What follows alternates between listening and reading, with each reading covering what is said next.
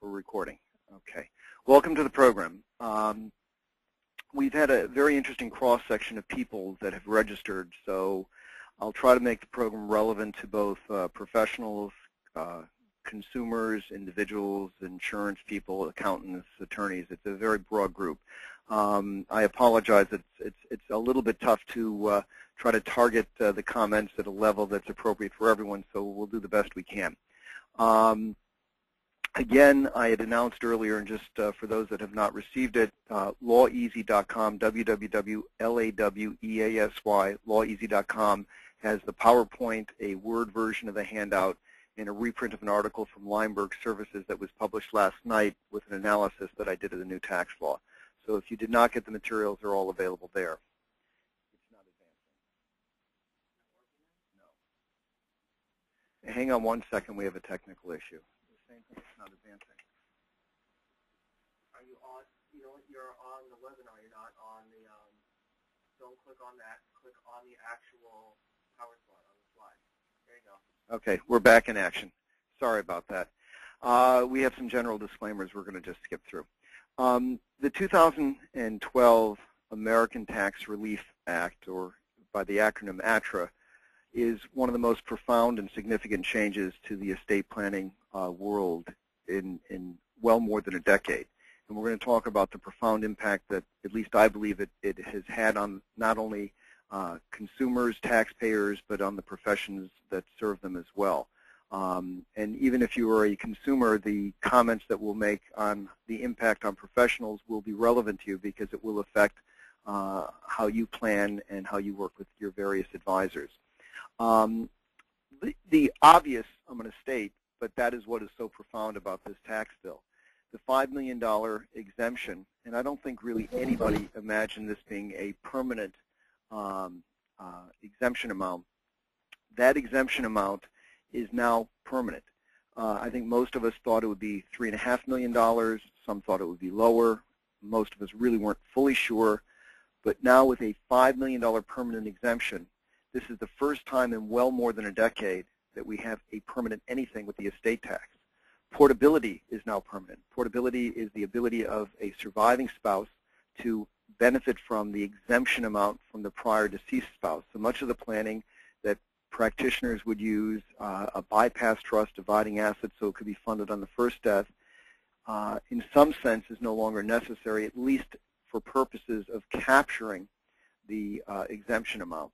And the key difference from where we are today and where I believe we were in 2010 when a major tax bill was passed then is for the first time these changes are permanent. When the 2001 Tax Act was passed, the changes, while very favorable for those trying to do planning, the increase in the exemption and so on, they all had sunset provisions. 2010, sunset provision. And it was impossible for taxpayers to really have any certainty what was coming down the pike. And even though the numbers are the same as 2010, the $5 million exemption and the same exemption amount for gift, estate, and generation skipping transfer tax purposes, the fact that it's now permanent changes the whole picture. Now, most practitioners may very well say, gee, it's only permanent until Congress changes it again. But I think that the major impact on planning is that I don't believe that most consumers, taxpayers, are going to be concerned in any significant way, with one exception we're going to talk about in some depth later, with the fact that this may yet be changed. I believe most people are going to seize on the permanency of this, and I think it's going to dramatically impact what happens. Very quickly, I'm just going to comment on a couple of the other changes that the 2012 Act, ATRA, has created, because I want to stay focused on really the phenomenal impact that I believe this permanent exemption and a permanent existence of portability will have on planning. And most significantly, the permanent $5 million gift exemption. The Act has made permanent a whole range of GST, generation skipping transfer tax benefits. Many tax professionals had worried about whether or not some of these rules or benefits that we had pretty much relied on for quite some time were going to disappear, and what the impact would be, and lots of very bright people spent time sort of trying to think through what we would do if. Well, those worries are over. Conservation easements, estate tax deferral for estates that have a significant portion of their assets in close-held businesses, and special use valuation for farm and real estate used in close-held businesses, all have had some minor favorable tweaks that, for the taxpayers affected, can be very beneficial. Portability, there was an issue as to whether or not privity would apply. The example 3 has now been resolved. But the main thing that I think most taxpayers are concerned about is the fact that portability is now permanent. IRAs, there's some additional flexibility to make donations to charity. I just can't fathom why Congress just doesn't make this permanent forever. It's a great way to help charity, and so much of the laws that have been and are enacted have been detrimental to charity. It would be great if they just made this one thing at least permanent. So there's an opportunity again this year to make donations to charities, and there's some special rules for those that take action fairly quickly to count this from last year. Each time we change topics or move on to a new topic, I have what I call a divider slide just to visually kind of break up the presentation. So you'll see this slide with the little comical caricature each time we change slides, just to sort of help you focus.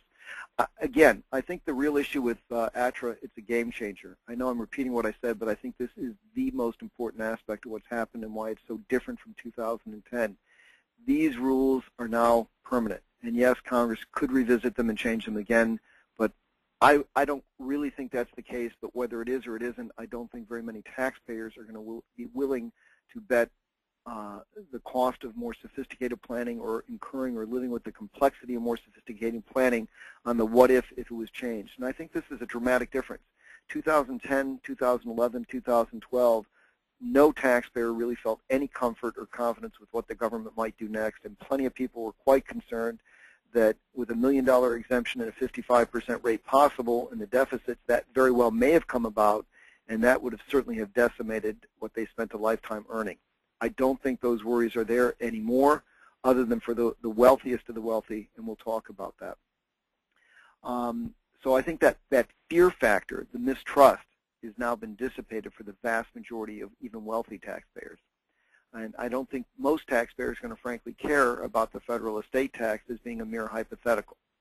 I think, and it may sound kind of radical, but I think that what has now been created for the vast majority of Americans, even state estate tax, which now exists in approximately 20+ states that have decoupled from the federal estate tax system, I think that is optional. Connecticut is a big exception, and we're going to talk about that.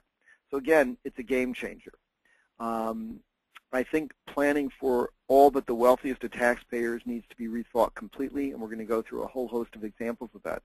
I think that so often as practitioners, and for those that are taxpayers listening, you know, it's very difficult to change your mindset and your thought pattern when you're used to thinking and handling things in a certain way for more than a decade.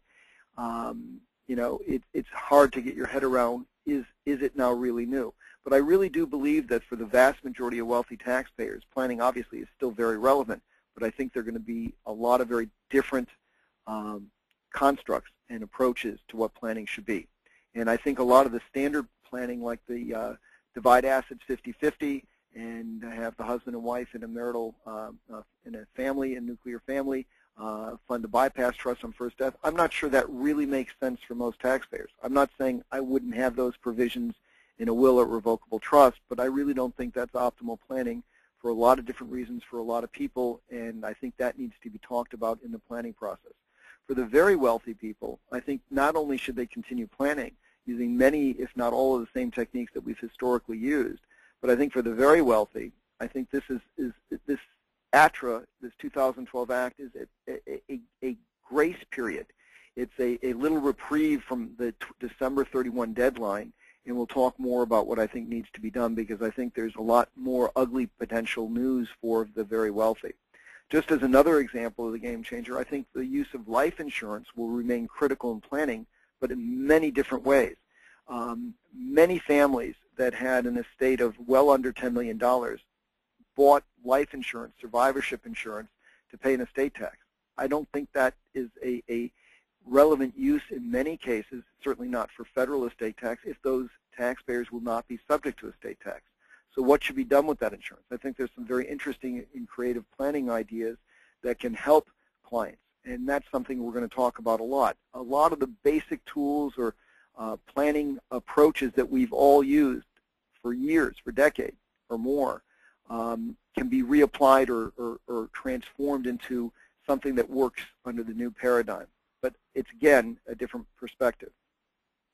Let's take a moment now and talk about a couple of the changes that I think affect a lot of taxpayers. And this will be, and the paradigm I'm going to use, or the sequence I'm going to use, we're going to talk about, and the names really only have meaning in the context or relative to the exemption levels that the new act has created. So I'm going to use the reference of wealthy taxpayers, or moderate wealth taxpayers rather, for those that are could be quite wealthy but not subject to the estate tax, the federal estate tax at all. So for a married couple, that could be a $10 million estate. They're not subject to the estate tax. We may call those moderate wealth, but certainly below that level.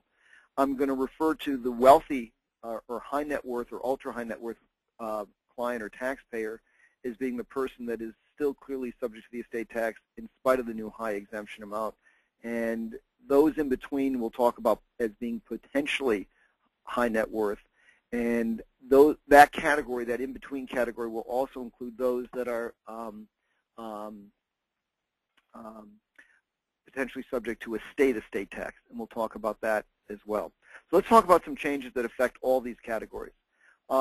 Family partnerships, limited liability companies have been nearly ubiquitous in estate planning. Almost, I can't say everybody has one, but certainly a very significant number of taxpayers that had any degree of wealth have had FLPs or LLCs, whether they're used to hold real estate investments, business interests, even family holding companies to hold investment in other assets to consolidate and provide asset protection and so on. And certainly a motivating factor for many was the potential for discounts from a gift and estate tax perspective.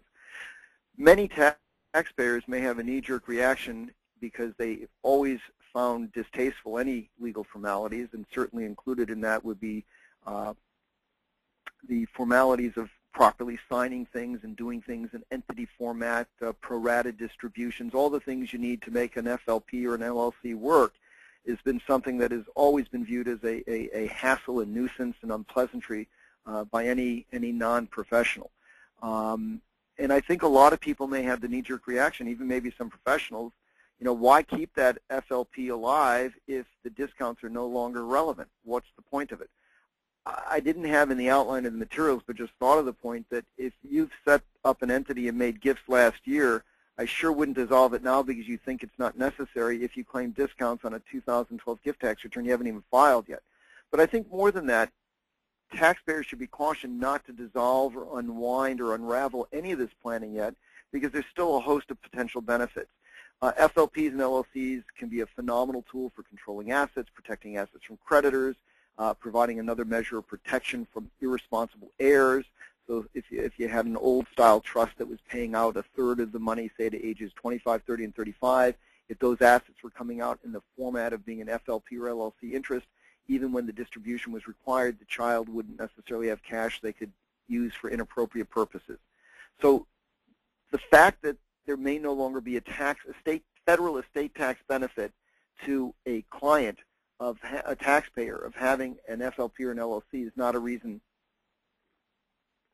to dissolve or liquidate the entity. All the other benefits still remain. Now, let's take a look in the new paradigm, and I haven't summarized, but I'm sure everybody on the call, taxpayers as well as professionals, is familiar with the fact that the marginal income tax rates have increased. There's a 3.8% Medicare tax on passive investment income. Capital gains rates for the higher earners are all higher. And there's new restrictions or enhanced restrictions with the phase-out on itemized deductions. Having an FLP or LLC, it may be feasible within limits and using appropriate expenses, certainly, to shift some of the deductions that may no longer provide benefit from the taxpayer individually to the entity. Certain investment-type expenses that may not provide any meaningful deduction as an itemized deduction may be deductible without that limitation on the entity if it's appropriate to pay for them through the entity and deduct them there. Historically, if any of you on the call are old enough to remember, before FLPs, and this was even before the days of LLCs, became a vehicle for creating discounts for transfer tax purposes, FLPs were used to shift income, and that's why Congress responded many years ago with Code Section 704E to have restrictions on when income could really be shifted, capital being a material income producing factor, and so on and so forth. But the point is, we now have more gradation in the marginal income tax rates than we've had in quite some time, and it may be feasible within certain limits to realize some benefits by having income through the use of gifts of partnership interests to lower income tax bracket family members to gain some benefits that way. So sort of to summarize, FLPs and LLCs in most cases should not be dissolved. The fact that the discounts may no longer be needed by a client that, say, a married couple with an $8 million estate, leaving aside state estate tax, does not mean that there's not other uses and applications. Itemized deductions, I've kind of already made the comments, but I think it's important to view that or consider that taxpayers that reside in high tax states that now are facing income taxes, state income taxes, high state property taxes, and so on, and may lose out on a significant portion of the income tax benefit of those out-of-pocket costs, the inclination to move to a lower tax state may even be greater. So just a thought. And obviously, if clients, taxpayers relocate from New York to Florida, for example, the locus of where their documents should be signed, the state law that should be governing, and so on and so forth, all have to be considered in the estate planning process. And this is just one of so many different areas where the income tax will affect the estate planning. Roth conversions have been expanded a bit, and that's something that may have some benefit for some. Now, for the vast majority of Americans that had been worried about an estate tax, so anyone that thought if we had $1 million exemption they had an issue, and now with a $5 million inflation-adjusted exemption and permanent portability, you may now view that as $10.5 million with the current inflation adjustments, and we'll talk about that this year. So anybody that is in that range where they worried about the estate tax previously, if we were going to have this year the $1 million exemption, and now they're in a range where they're not worried about it, what do they need to do for planning? Asset protection is just one of the myriad of other things that estate planners have always helped clients with, taxpayers with, that has nothing necessarily to do with estate planning. So even if, in fact, the taxpayer doesn't worry about estate tax, all the machinations of whatever happens in Washington will do nothing to really limit the litigious nature of our society. So anybody with wealth or means certainly should continue to look at planning from an asset protection perspective. So when a client, a taxpayer is frustrated, well, gee, why do I need this irrevocable trust? Why do I need this LLC? Again, the knee-jerk reaction, let's get rid of the cost and complexity of dealing with this, I don't need it. It's not been and it never was only about estate tax, but about asset protection as well. And I think for the practitioners on the call, this is something that we have to give renewed focus to, because a divorce, a malpractice suit could devastate an estate far more significantly than an estate tax with a big exemption. So we have to help educate taxpayers that these factors have to be considered as well. Certainly divorce protection is something that's very significant.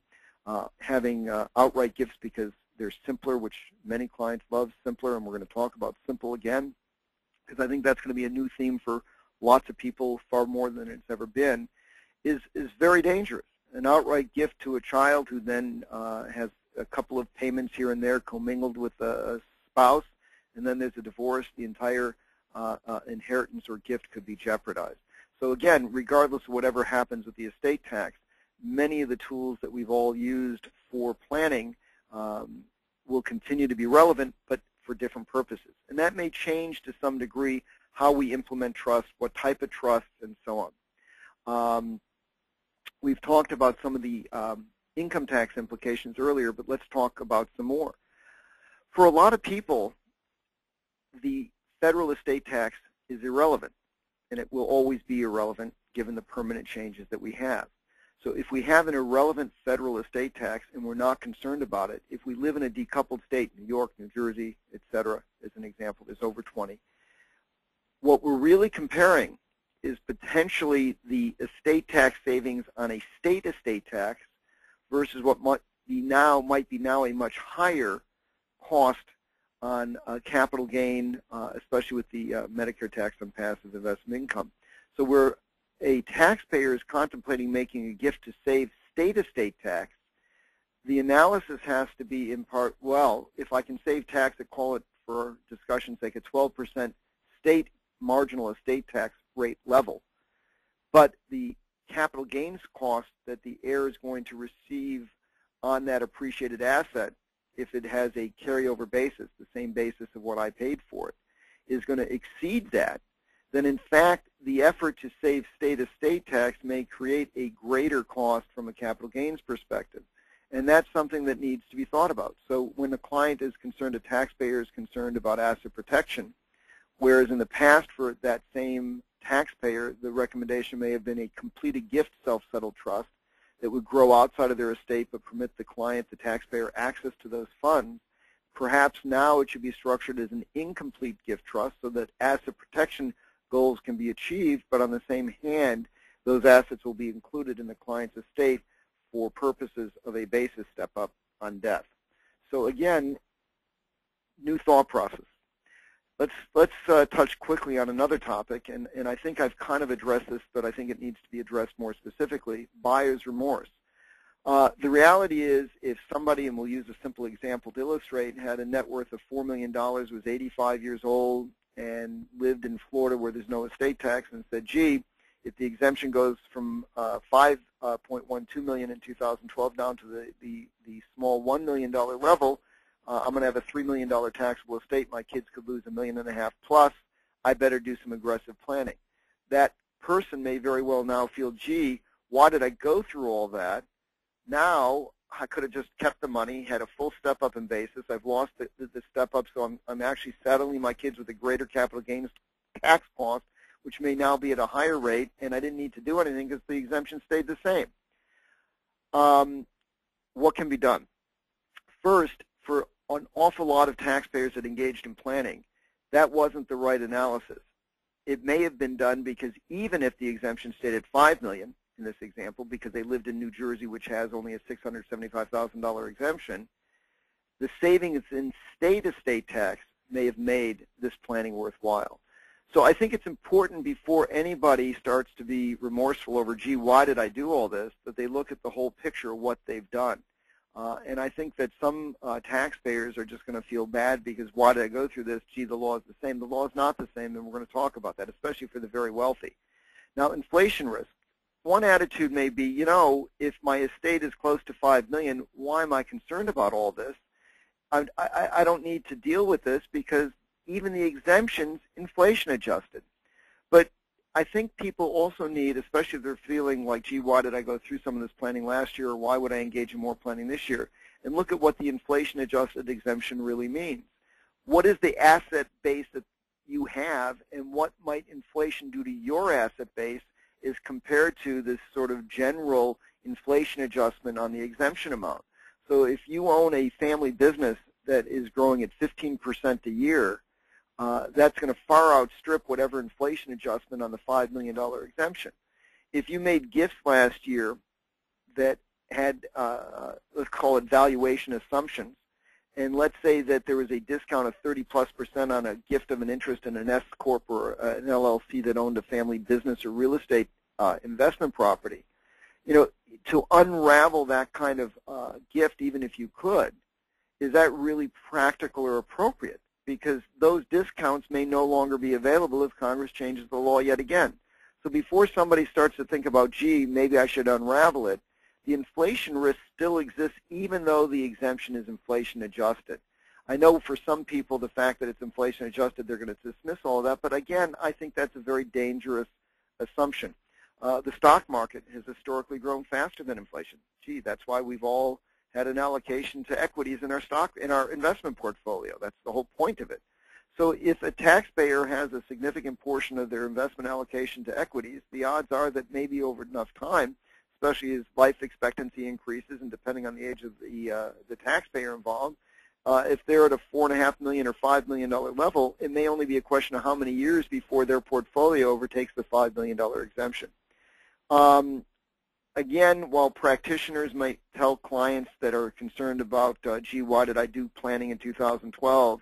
Is it really permanent? You never know what the fickle winds in Washington may do. I don't think too many consumers are going to buy that anymore.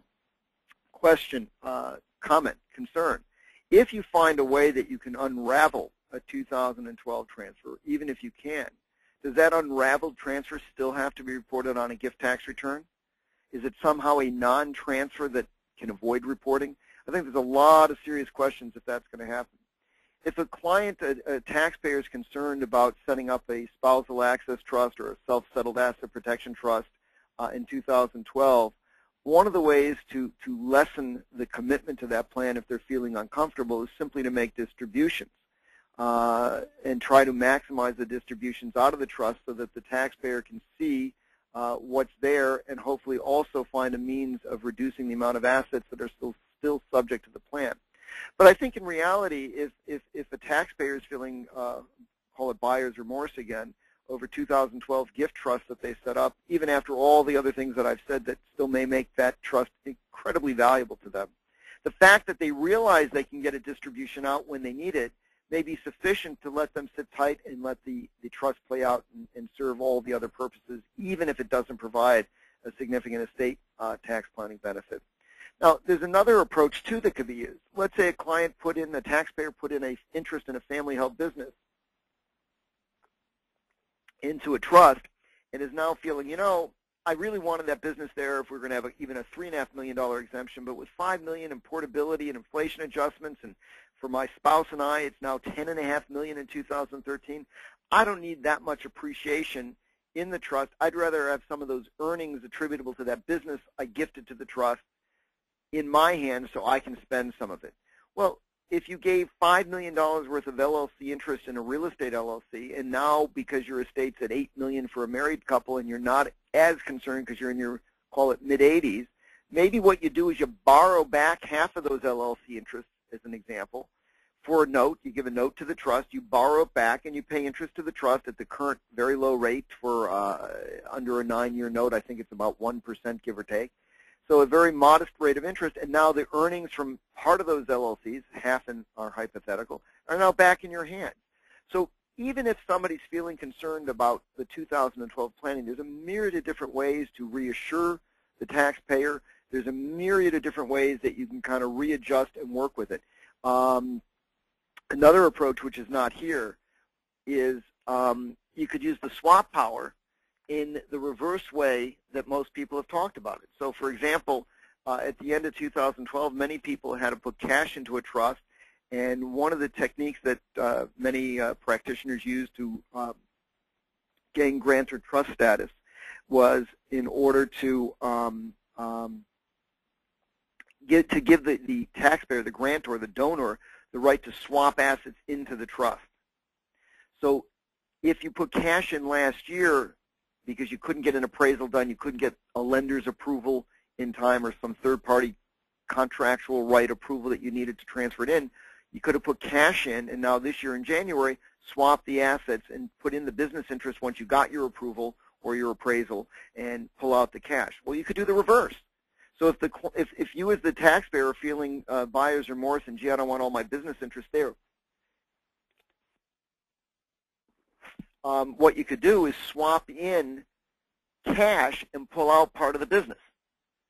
So it's the reverse of what a lot of people are talking about. But if you as the taxpayer are feeling, gee, I don't need as much growth in the trust, but I kind of want to keep intact a lot of the ideas, you can do the opposite and swap out cash for that. Okay, so that's the end of buyer's remorse. And now let me summarize again what I think is sort of a new paradigm for planning under the new law. And this is something I said earlier, so I can go through it fairly quickly and we can jump into it. I really think that the only way to look at the new law is to sort of evaluate it, or one of the ways to look at it is to break it down into 3 categories of taxpayers. Because I think the planning and the way we handle things and the planning that you as a taxpayer would want are going to be very different depending which category you're in. So let's do the 2 polar categories, which I think the prime category that includes the vast majority of even wealthy people, and I've used the term moderate wealth, and maybe moderate should be in quotes, because if you're a married couple with $8 million, compared to the vast majority of the world's population, it's hardly moderate. It's pretty substantial wealth. But relative to the exemption amounts, let's call it moderate. In the moderate wealth category, estate planning remains as vital as it ever did.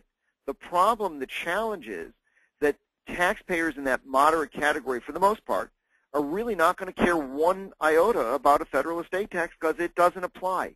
And for practitioners that are saying that, gee, this is no different than the exemption we had in 2010, I think the permanency is psychologically a huge difference. For moderate wealth clients, everything that you have in place today needs to be looked at. And it may need to be looked at because we may be able to simplify it, make it less costly, less difficult to operate, and still meet goals. But obviously, I think all the discussion that we had earlier about asset protection, divorce protection, potential for inflation, all those things need to be considered, but you really need to evaluate everything, and we're going to talk about that. As a comment towards the practitioners on the call, for a moderate wealthy client, I think it's going to be an incredible educational process that's going to be necessary to help these taxpayers, these clients understand you still need the vast majority of things that we as professionals did for you. It's just not going to have the same federal estate tax relevance, but everything else that we did, from succession planning to dealing with family, intra-family squabbles and issues and trying to minimize the potential will challenges or family fights, all these things are just as relevant. It's just not going to have the tax driver. It's going to be an incredible education process, because I think the knee-jerk reaction of many, many taxpayers, consumers, will be, gee, why don't I go to LegalZoom and get a simple will? I don't have a tax problem, especially for those not living in a decoupled state where they have a significant state estate tax. So that's one category, and I think that will be the largest category, and I think that has profound implications to both the taxpayer and the advisor alike. The bottom category, which is the high net worth client, and high net worth is being defined in terms, again, of the exemption amount. So if you have a married couple with a $12 million estate relative to the exemption amount, I'm calling that high net worth because they certainly should plan.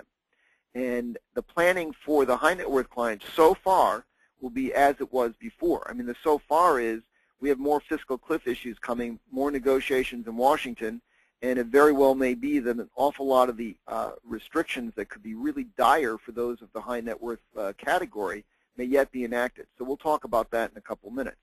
And then there's the category in between. And the category in between I've referred to, for lack of a better term, as potentially high net worth. Those are people that live in a decoupled state, New York, New Jersey were the examples we've used. So they face a potentially significant state estate tax, and we need to talk about that because that can't be dismissed. But I think even for many of those clients, taxpayers, that face a significant state estate tax, given that the marginal state estate tax rate is so dramatically lower than the federal estate tax rate, I believe that many of these taxpayers will still demand more simplicity, less cost, and less involved planning in order to accomplish their goals. However, I think if we can educate those taxpayers as to a better mousetrap, that in this new, let's call it unlikely federal estate tax environment that affects them, there may be better ways to plan that may be more palatable. And I want to talk about that. And I had said earlier that I'm not sure the bypass trust is the pat answer for appropriate planning is the paradigm for a lot of these people. And we're going to talk about that. So state estate tax is important. Now, when we get into it, and I may as well just do it now, for the potentially high net worth client, I think a lot of the people in that category will really either be treated as moderate wealth or high net worth. So for example, if you have an entrepreneur in his or her 40s that's got a $9 million estate, even though that may be based on the number of potentially high net worth client, they're young, they have growing asset base. Certainly that kind of planning should be done for that type of client, that type of taxpayer, as if they were high net worth. On the other hand, if you have somebody in their mid-80s that has a $4 million estate and is single, it's probably unlikely that their estate's going to ever grow high enough to trigger an estate tax. So other than addressing state estate tax, I would put them in the potentially high net worth category and maybe even plan for that person as moderate wealthy. So I think the actual number of in-between people, if you will, is going to be fairly modest. And I don't think estate planning has ever, maybe in history, been so polarized or so specialized. So what makes sense for someone that might face a federal estate tax could be dramatically more sophisticated, costly, and complicated than for the vast majority of other wealthy people that would most likely never face a federal estate tax. So I think it's important to evaluate very carefully, especially for professionals and even as consumers, what we as professionals offer, and as consumers or taxpayers, what we want. And again, without the fear of a federal estate tax, will we want the complexity of what we had incurred before? And I think the answer for an awful lot of taxpayers is going to be absolutely not. I want the KISS principle. I want it simpler. I want it lower cost. I don't want to incur the complexity. While I was willing to put up with all sorts of trusts and complexities and costs when I feared that I could lose 30, 40, 50% of my net worth at the end, that was one thing. But now where most I'm going to lose is either nothing or a state estate tax, I may not be comfortable or willing to put up with that. So let's talk more about these moderate wealth taxpayers. Again, and I'm sorry to repeat it, but I think this is such a major factor. The fear factor is gone. When we had a sunset provision where no practitioner could tell a taxpayer, yes, this is the exemption amount, it'll never go lower. We never could say that. Everybody had in the back of their mind, however small of a percentage that they put on it, but every taxpayer and every professional advisor had somewhere in the back of their mind, there is still some potential up until New Year's Eve that we could have had, and even maybe a little after New Year's Eve, we could have had $1 million exemption and a 55% rate. Those fears are gone. So that's no longer going to not only motivate a moderate wealth taxpayer, and again, moderate wealth could be a $9 or $10 million estate, to come plan, but I think it's no longer going to justify that type of taxpayer accepting some of the costs and complexity that we had. Again, we as professionals have to help educate the taxpayer, the consumer, as to the myriad of other benefits, whether it's insurance, retirement planning, succession planning. Now income tax planning is even more significant given the higher rates. We have to help educate the customer, the consumer, as to why these other benefits still make planning worthwhile. And I think as professionals, part of the fault here is ours, because the tax driver, gee, you could lose half your estate, give or take, to estate taxes, is always so powerful that many of us did not really go further in educating clients as to the relative importance of all these other things. And I don't think it takes much to understand that asset protection, divorce protection, making sure there's adequate resources for retirement and so on is critically more important for most taxpayers and always was. And I think most professionals knew that, but even if we discussed it, did we give the same weighting to that? Taxpayers, clients in the moderate wealth category have to reevaluate all their plans and documents. I think they need to reevaluate how their wills and rev trusts work based on this new permanent $5 million exemption. Consideration also needs to be given to the inflation indexing. The figure last year in 2012 was $5,120,000. The numbers that I've seen is that there's a $130,000 increase to $5.25 million for 2013. And given such a large base of $5 million, it doesn't take a very significant level of inflation to make a significant annual adjustment. So in the past, when we planned on how an estate would be distributed, the inflation adjustment, even in a fairly low inflationary environment like we have today, to go up from $5 million to $5.25 million is a pretty hefty jump. And if inflation kicks back up, the jumps and increases in the exemption is something that's going to be a new thought that we'll all have to plan for, and it's a new way to perhaps think through what happens with planning. I believe that an awful lot of the moderate wealth taxpayers did not come in for the significant 2012 planning. Many, many people of means were really fence-sitters saying, I don't want to spend the money and go through the hassle of updating all my planning and documents until I know what the law is. Well, now they know what the law is. And I think there are lots and lots of taxpayers out there that have not updated their documents in 5 and sometimes 10 or longer years because they were just waiting for something that seemed certain. Now they have it. So I think there's an incredible amount of business that needs to be done, an incredible number of taxpayers that need help, but we have to help them understand how to go about it and why they need more.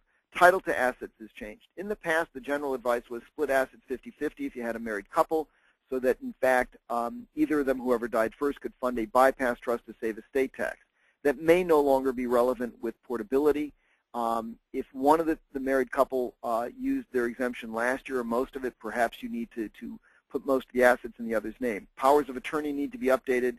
Plenty of old standard forms out there even have the old $10,000 amount. Some of them don't have, a lot of them don't have automatic inflation adjustment, and the exemption amount for annual gifts this year is $14,000. And for a moderate wealth taxpayer, that's a huge part of what they may use for planning. Bypass trust, I think some discussion has to be had about that and when it makes sense, and we'll try to go through that in a few minutes. The moderate wealth taxpayer that had bought life insurance to pay an estate tax may never need it for that purpose. But before they go and get rid of it, they should evaluate whether it can serve really a scaled down similar purpose in paying a state estate tax if they live in a decoupled state. But in the new paradigm that we have with such greater income taxes, it may very well be that a permanent insurance policy with the cash-free buildup, the tax-free buildup rather, inside of the policy may be a very enticing income tax benefit. So it may very well turn out that what was purchased from an estate planning perspective to pay an estate tax may now be an optimal tool to help address the new higher income tax rates. It may be the same policy, it may be a new policy that's traded into, but that should all be evaluated. With the recession and the impact on the market and investments for many consumers and taxpayers, insurance may now be viewed as, there's been a lot of discussion of insurance as an asset class, certainly can provide a ballast to some of the other investments that taxpayers may now view as less secure after what we've had. So insurance, which may have been used earlier to pay an estate tax, may still make an awful lot of sense for different reasons today, but the decision path to get to the same result may be different, and I think that's something that's important to address. Pension-owned life insurance. Lots of professionals always caution clients, don't have an insurance policy inside of a pension plan because it's in your taxable estate. Well, now with a $10.5 million exemption amount with portability for a married couple, and now with higher income tax rates, high income taxpayers that are of moderate wealth relative to the new exemptions, owning life insurance or buying their insurance inside a pension plan may be the way to go. So this could be a dramatic change in how we handle insurance and planning. Insurance trusts. Taxpayers, consumers have always found it incredibly frustrating to deal with crummy powers and separate bank accounts. While that's simple stuff for advisors, it's always been a frustration and a headache for consumers. Well, what do you need to do now? Well, if your estate is well under, including the insurance, the $10 million exemption level, or the $5 million if you're single, do you really need to have those crummy powers? I'm not sure somebody would willingly draft an insurance trust without them, but I think we need to have that discussion. So if you don't have a crummy power, there's no annual gift, you're going to use up some of your exemption, and if you project forward for enough years, and even with all that, there's still no estate tax, and the client doesn't live, the taxpayer doesn't live in a decoupled state, or even if they do, they may not care, maybe they don't want to deal with it. So I think we need to evaluate how we can scale back planning that we've traditionally done, where and when a client wants it, for the sake of lower cost and more simplicity. If you have an insurance trust and you do a one-time crummy power and have the beneficiaries acknowledge that they'll be verbally informed and they're aware of it and they waive any right to further notice, and it's structured that way, perhaps as a practitioner you're going to have the client sign off acknowledging that you don't think that works and that's not the way to go, but maybe that's sort of a better solution than drafting a trust with no crummy power. And for a client that says, gee, now I don't have to deal with crummy powers, I don't have to go back to my lawyer's office to deal with an annual review in crummy powers and make sure I do it, maybe that's the approach the client will choose. It's simpler, it's cheaper, it's easier, and in the end it may not make any difference. Not so many years ago, a very common planning tool was just to simply make annual gifts to kids of interest in a family business, an S-Corp. And maybe in today's age it would be interest in a family holding company, an LLC. I know there's issues with discounts and values and everything else, but how will the moderate wealth client worry about that if they really don't believe they'll ever be subject to an estate tax? And if they want to plan, maybe simple annual gifts is all they need to do. And if they already have a family LLC that was set up before, maybe just continuing that will be fine. Powers of attorney, we've already talked about the need to update them. And here's another thought on updating powers of attorney for the moderate wealth client. One of the approaches we're going to talk about is in lieu of using a bypass trust, and I'm not saying not to have the provision in a will or a rev trust, but in lieu of relying on it, a far better approach for many people will be to set up a spousal lifetime access trust today rather than a bypass trust. And in short, a bypass trust in a state, let's say like New Jersey, is really going to typically be capped at the state exemption, which is only $675,000. Because New Jersey doesn't have a gift tax, if you set up a spousal lifetime access trust today, you can put far more in it, and for the same effort post-death of administering one irrevocable trust, a bypass trust versus a SLAT, you may very well be able to save far, far more state estate tax. In fact, one of the planning paradigms, and we'll come to it in a minute, is to set up non-reciprocal SLATs, so the husband and wife could each set up these trusts today, and they could actually gift to the trust if they're getting on in years enough assets that they've basically reduced what they have left in their names to getting closer to what the exemption amounts are. Cuprits. If a client that's worth, call it a married couple, $6-7 million set up a house trust years ago when we had a $2 million exemption, it certainly may have made some sense. It was shifting a value of a house at a very reduced cost out of their estate, and they could now be in maybe the 6th or the 8th or 9th year of that trust. What happens? Well, our old standard advice that every practitioner would have told the client is when that Cuprit term ends, the house trust term ends, and your right to live for free in the house that you retained that got you the tax discount is over, you're going to transfer the house from the Cuprit to either a remainder trust or the kids, depending on what the trust provided for, and I know everyone likes grantor trust, but whatever the trust provided for, sign a written lease, get an appraisal or at least a letter from a local broker what the fair rent is, sign an arm's length lease, and pay rent. And that way the parents could pay rent and remain in the home. But the result of that is that the home was shifted out of the estate, which is exactly what we hope to accomplish. But the Cuprit, this house trust that was set up 5-6 years ago, when we had a very different perspective on the estate tax, for that client today, it may be the worst result. Now there's no step up in basis, and it's out of the estate, but to what avail? There's no tax benefit. Perhaps, again, ignoring state estate tax, the approach is the exact opposite, a little Alice in Wonderland planning. Maybe what we tell the client now to do, maybe what you as a taxpayer do, is you intentionally don't rent the house. You continue to live in it. Well, we would caution you in the normal environment that, gee, that's going to create a estate tax inclusion issue, but, gee, maybe that's exactly what you want. And then maybe the position the taxpayer takes or the family takes on the estate tax return is that was included in the estate. They get a step up in tax basis for the interest in the house, and who cares that it's in the estate? There's no estate tax because of portability and a $5 million inflation-adjusted exemption. So this is an example of how planning for a moderate wealth client can be completely turned on its head with a new paradigm. And I think what that means is that everybody that's in what I'm now referring to as the moderate wealth taxpayer category, who will never be subject in their realistic view to a federal estate tax, needs to rethink all the existing planning. And maybe some of it can be unraveled in ways that will simplify, reduce cost, and actually give a better overall tax result when you consider income and the estate tax they won't be paying. Again, not true in all cases. There's lots of other issues we haven't talked about.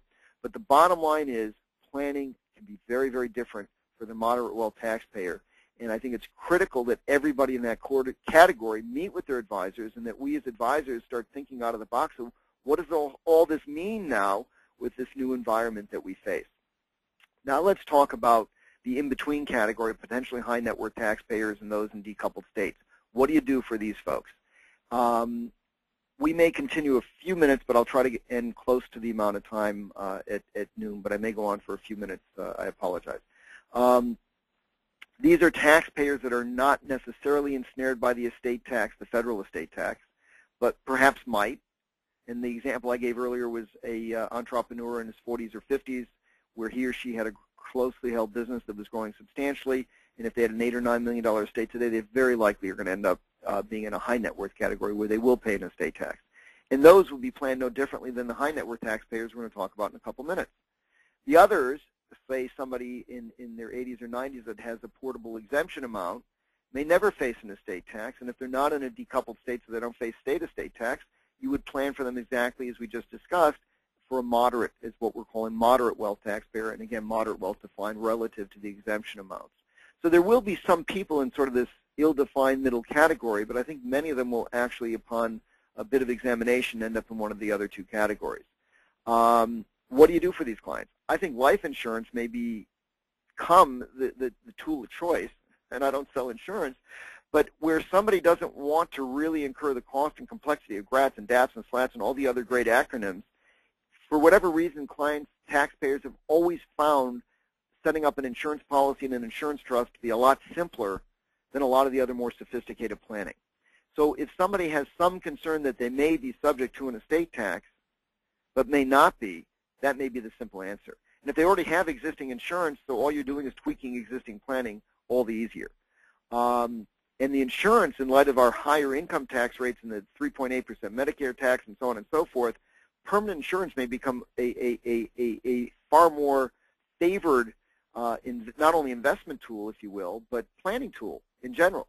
So getting a permanent insurance policy, say on one spouse's life, where the other spouse could access it, now we're back to the SLAT, the Spousal Lifetime Access Trust, could in fact become the ultimate plan for people on the in-between the two categories. You know, not so long ago, somebody with an estate approaching $10 million would have been panicking, like last month, a couple weeks ago, to do planning, whereas right now they may feel the exact opposite, gee, I don't have a worry in the world. But maybe if you really question them, there is some concern, and I think an insurance trust could be an optimal tool for many of these people. Bypass trusts. The standard old planning advice has always been set up a bypass trust. We've all done it. But that kind of planning, I think, and I know I'm going a little out on the limb, but that kind of planning was really developed when we had a $1 million gift exemption.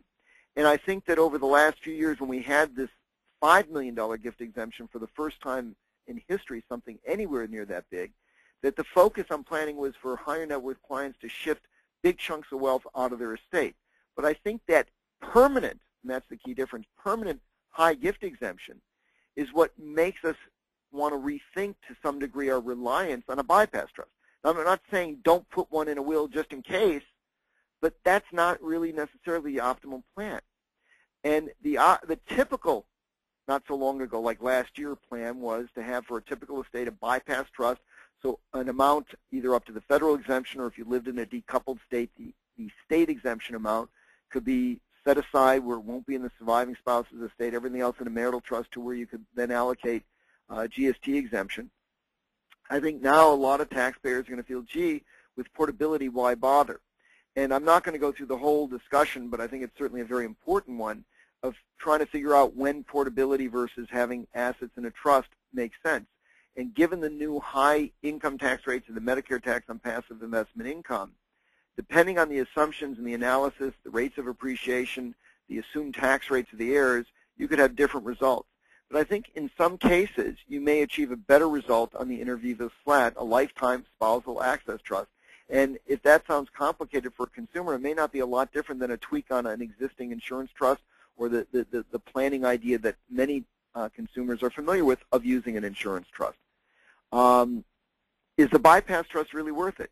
If the most you're going to save is the state estate tax on $1 million because you're living in a decoupled state where that's the max you can put in without a tax on the first death, is the cost and hassle factor really worth it?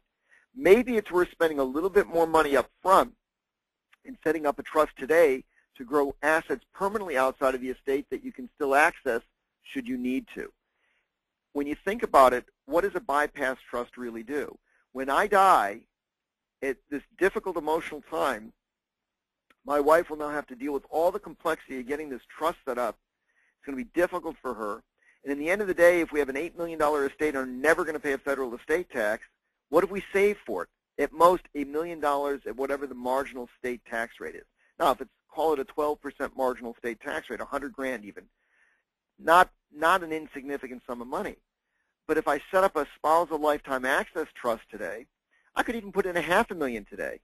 But because I know the $5 million, or I'm going to assume the $5 million gift exemption is permanent, I can add to that next year. And when I hit age 80, maybe I'll put another $1 million in. So by the time I die, I may have several $1 million for years in this trust. And I've now, for having, again, just one irrevocable trust my wife has to deal with, I have doubled or tripled the amount of money that I have outside of the state transfer tax system. And that's the concept of why I said earlier that for many people except Connecticut that has a gift tax, you really can almost make state estate tax for the vast majority of even moderate wealthy clients. And I understand moderate wealth is pretty wealthy with a $10.5 million exemption that keeps growing up each year by inflation. You really can almost make, for the vast majority of people, state estate tax be totally optional. and it's for the same trust. And if you go a step further, if you seize on the comment I made earlier about the benefits of insurance, the same insurance trust that could be set up maybe with a few tweaks could be that same SLAT, spousal lifetime access trust, that serves a dual purpose of holding the life insurance that provides an income tax benefit and addresses for the potentially high net worth client the possibility of a federal estate tax, into which they can use as a gifting trust to make gifts and reduce much more significantly or eliminate the state estate tax. And I think that that's something that, even though, yes, it's a little bit more complexity, that's something that does offer a tremendous opportunity and far more creativity for a lot of clients. Now, I'm contradicting myself because I said earlier that many clients, and I spoke primarily the moderate wealth clients, are going to want the KISS principle, simpler, less costly. I think the potentially high net worth client, not only because they have much greater wealth, but have some risk of either a significant state estate tax or potential of a federal estate tax, should be willing to accept some degree of additional cost or complexity, because the benefits can still be dollarized as being very significant of what they'll save on state estate tax alone. And that's in addition to all the asset protection, divorce protection, and other benefits potentially. Now, when a spousal lifetime access trust is done, you can almost look at it as a continuum.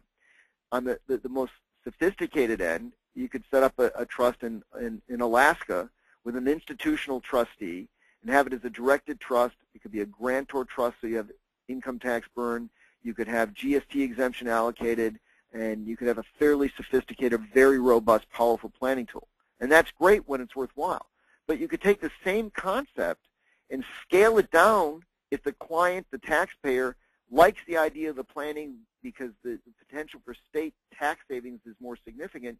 You could do a home state trust, have Uncle Joe as a trustee. You could even give the spouse to be a co-trustee with Uncle Joe and let him or her, in their capacity as a trustee, the spouse, have an ascertainable withdrawal standard. In other words, they could withdraw money to maintain their own standard of living. You could set up a very scaled-down version of the trust where you don't need an institution, you don't need the institutional trustee fees, you don't need the sophistication and complexity of a directed trust, and so on and so forth. So you can do a scaled-down version of this that's a lot simpler and a lot less costly. And I think the best way for a consumer or taxpayer to evaluate it, and for us as professionals to present it to them, is to show them the continuum of where they can go when they want to create something like this in terms of not only complexity and benefits, but cost, and then let the consumer make a choice as to which way they want to go. But I think that given this new concept of a permanent gift exemption, this is a great way to do it.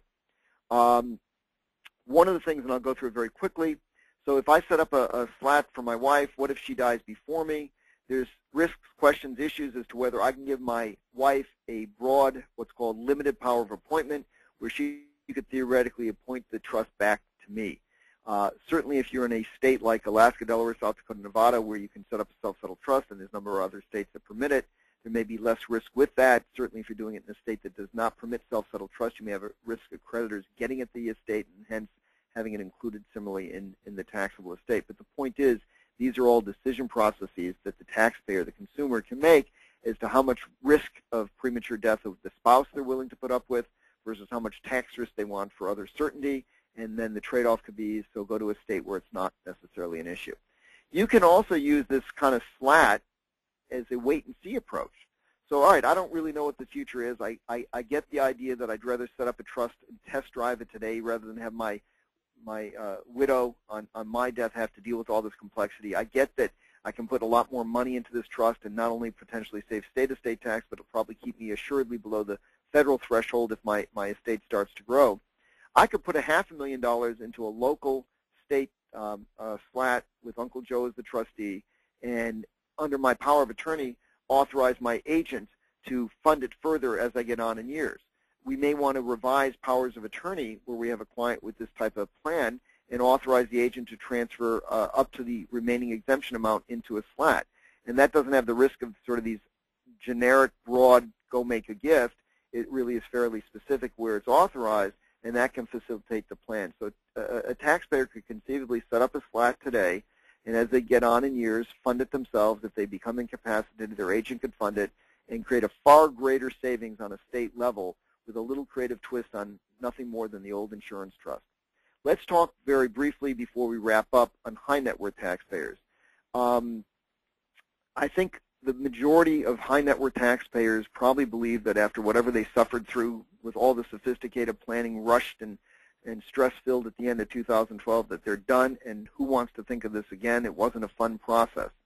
I think they need to be educated that we have more fiscal cliffs coming, and if you're a taxpayer that's done some planning last year, what you really should look at is this new tax bill, the American Taxpayer Relief Act, is having done, is provided a grace period, a sort of relief period to the December 31 deadline. You have another bite at the apple, which in life we often don't get. It's very plausible that in the next set of fiscal cliff negotiations, a lot of the provisions that President Obama had proposed in his Green Book, and others have actually proposed and brought bills before Congress on restricting valuation discounts, restriction on grants, restriction on GST allocations, grantor trust, a whole range of very esoteric tax benefits that mean a world of planning benefit to the very wealthy. These things could all disappear. So I think it behooves every really high net worth taxpayer that absolutely knows they're going to still be subject to the estate tax to jump on these opportunities and do as much planning as they can before these other benefits are taken away. I think there's also important to note that for a high net worth taxpayer, 15 million, 20 million, 50 million and up, whether the exemption was $3.5 million proposed by President Obama and the rate was 45%, or now we have 5 million and 40%, 5 million to 3.5 million if your estate's worth $50 million is not significant in any event. And a 40% rate, while a lot nicer than 55% and certainly even better than the 45% President Obama had originally proposed, 40% is still a significant tax rate that can decimate a real estate empire, a family business, and so on. So the very wealthy really need to plan, and this is a bonus that they've been given with this new tax bill, and they should jump on it. There's an interesting statistic that's not in the article or handout materials that I put on the PowerPoint that I thought of this morning. I remember reading a number of years ago, and I don't remember how many, that something like 5% of the estates were responsible for 50% of the estate tax. And I'm confident that that was true. I just don't remember how long ago. The interesting thought is that whether the exemption was at $2 million or $5 million, the vast majority of the estate tax always came from a very small percentage of the very wealthiest estates. And I think that's an important lesson for the very high net worth to take to heart, because they need to plan now.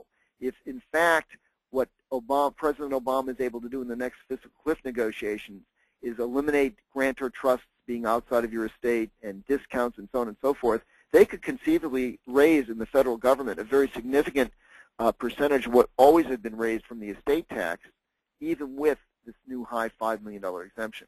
So one thing for high net worth taxpayers to do is top off your 2012 planning.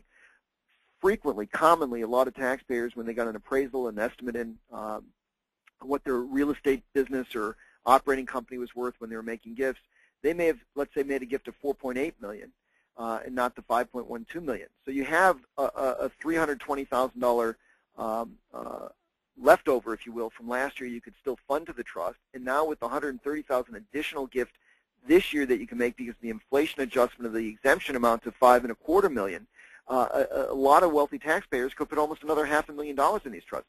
Do it now. I didn't have in the outline, but hear the following.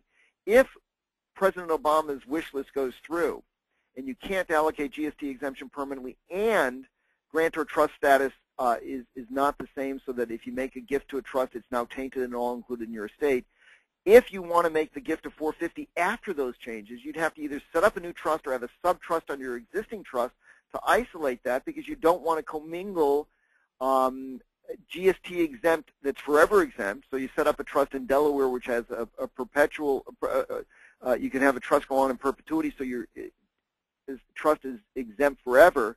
And now you make a post, let's say the next fiscal cliff gift of $450,000, and you can only allocate GST exemption under that new change for 90 years. You have to have a separate sub-trust to account for that. So it really behooves anyone to top off their trust now.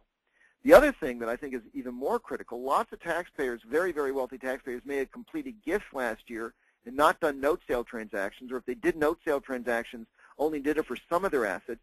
Before discounts and GST and all these other changes in grantor trust might be changed, use this opportunity to jump on it and complete new note sale or other gift transactions now.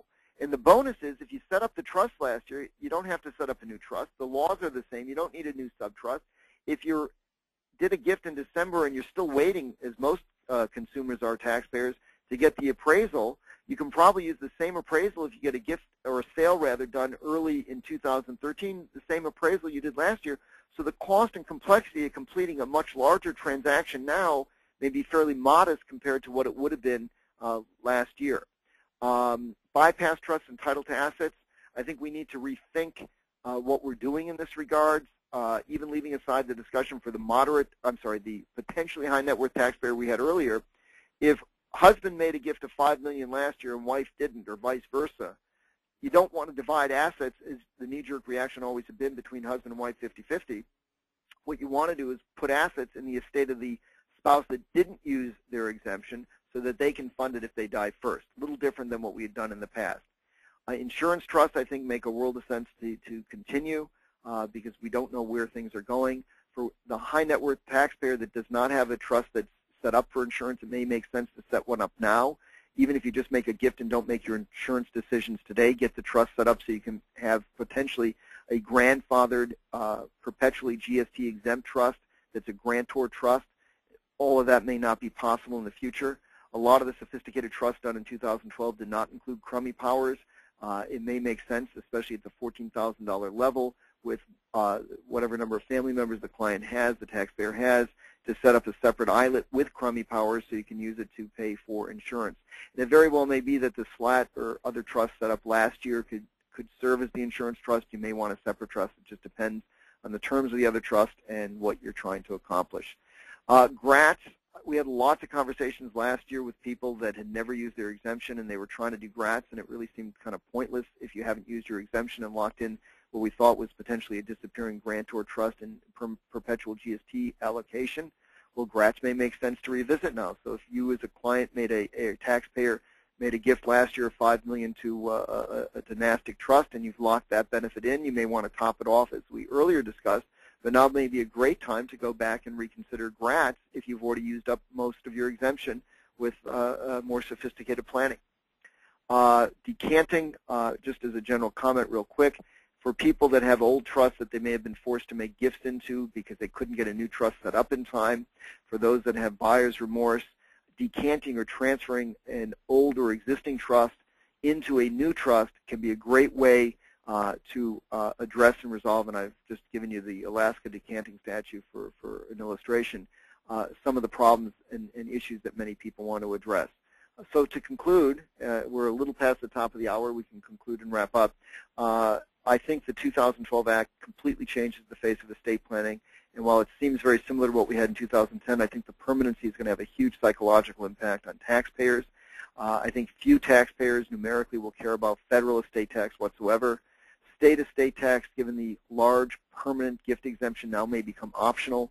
Bypass trusts, I'm not saying not to use them, but they may no longer be as optimal as a planning approach, and I think more needs to be discussed.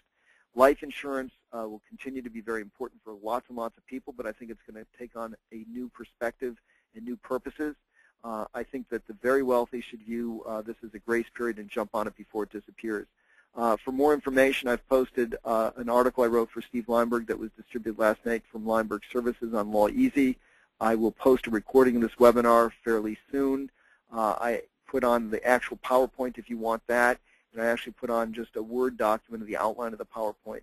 All these documents will also be given to Steve Lineberg for Lineberg Services, and I would also suggest that a number of the different topics that we've talked about, there's a wealth of wonderful resources on Lineberg, and I'm not getting a commission. He's just a great guy, and many very bright people have written extensively already and will continue to write about the new tax bill on Lineberg. So if you're looking for access to really current information, it's a great resource. Thank all of you very much for joining. If you have any comments, suggestions on how I can do a better job on the webinar, I'm going to do another one tomorrow at 4 Eastern Standard Time. Please email me. My email address is on the screen, Schenkman@schenkmanlaw.com. Thank you for joining us, and thank you for participating. Bye-bye.